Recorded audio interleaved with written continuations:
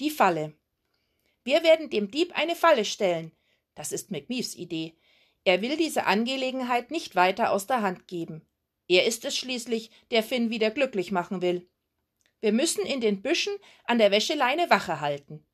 Aber wir haben doch gar keine stinkbesonderen Unterhosen mehr, womit wir den Dieb anlocken könnten, sagt Bonnie. Dann müssen wir eben irgendwas anderes nehmen. Im Wäschekeller der Olifants finden sich eine grün-gelb karierte Pyjamahose von Finns Papa. Zur Sicherheit nehmen sie noch Maggies roten Bademantel mit. Die Edinburgh-Schafe planen das Gleiche auf ihrer Farm. Mittlerweile ist es spät geworden. McMeef und Bonnie haben sich einen guten Platz in den Büschen gesucht, von wo aus sie den Hof überwachen können. »Wir wechseln alle 2 Stunden, okay?« schlägt Bonnie vor. »Dann kann immer einer die Augen zumachen.« McMeef darf als erster pausieren. Als Bonnie ihn weckt, ist es bereits dunkel. Und nach dem 3. Wechsel geht schon langsam wieder die Sonne auf. Die grün-gelb karierte Pyjamahose und der rote Bademantel hängen nach wie vor an der Wäscheleine. »Da kommt wohl keiner mehr«, sagt Bonnie. »Ich vermute, der Dieb hat es nur auf Unterhosen abgesehen. Deshalb lockt ihn der Bademantel natürlich nicht aus der Deckung.« Nach 2 weiteren Stunden, in denen beide kurz eingenickt sind, hören sie plötzlich ein Geräusch. In den Büschen knackt es. Bonnie und Mief halten den Atem an. Da steht jemand hinter ihnen. »Mensch, Trabbel, hast du uns erschreckt?« McMeef atmet erleichtert aus.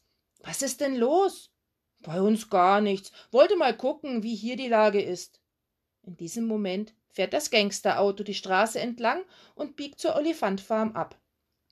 Es fährt an der Wäscheleine vorbei Richtung Farmhaus.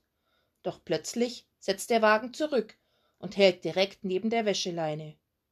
Ross, der Paketbote, steigt aus und lässt eine Kaugummiblase platzen. »Ha, ha, ha, hatschi!« Bonnie kann das Niesen nicht aufhalten. Schon wieder Pfefferminze. Ross guckt sich verdutzt um, doch er kann niemanden sehen. Jetzt geht er noch einen Schritt näher an die Wäscheleine heran. Also ist Ross doch der Dieb? McMeef schaut ungeduldig mit den Hufen und flüstert. Okay, bei 3 stürmen wir los. 1, 2 und...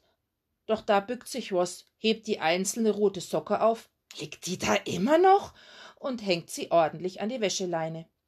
Dann öffnet er den Kofferraum, holt ein Paket heraus und klingelt bei den Olifants.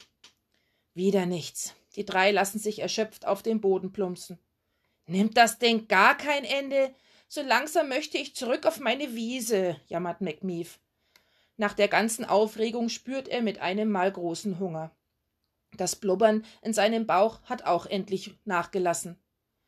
»Lasst uns eine Runde grasen, wer weiß, wie lange das alles noch dauert. Bis nachher, Kollegen.« Damit macht sich Trabbel auf den Weg zu seiner Herde. »Ich mag aber kein Gras«, Bonnie schüttelt sich.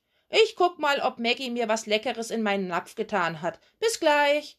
Und, Mief?« »Ja?« »Keine Alleingänge. Du unternimmst nichts ohne mich, klar?« Statt zu antworten, verdreht McMeef nur die Augen.